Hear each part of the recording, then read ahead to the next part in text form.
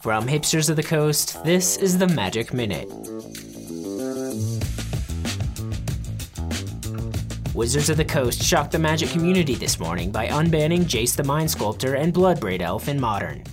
In their announcement, Wizards said that the power level of the Modern format had caught up to Jace the Mind Sculptor, which has been on the Modern ban list since its inception in 2011. Combine that with the fact that true control decks have always struggled in the format, and Wizards felt that it was safe to give them a powerful way to close out games.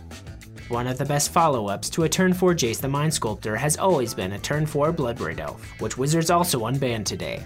Bloodbraid was banned in 2013 because Wizards felt that it was suppressing other mid-range green strategies, resulting in Jund being the dominant deck in Modern.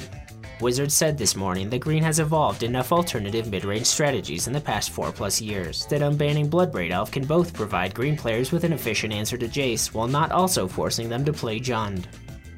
These surprise unbannings come on the heels of a week of speculation about possibly banning cards from Lantern Control, the deck that won Pro Tour Rivals of Ixalan last weekend in the hands of Luis Salvato. While accepting his trophy, Salvato said that he believed Lantern Control was broken and that he had been concerned that it would be banned before the Pro Tour.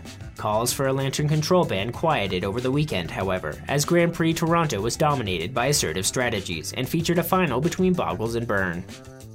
That's it for the Magic Minute for Monday, February 12th. I'm David McCoy, and the Magic Minute is brought to you by the generous donations from our supporters on Patreon. Go to patreon.com/hipstersofthecoast for more details. Thanks for listening, and we'll see you tomorrow.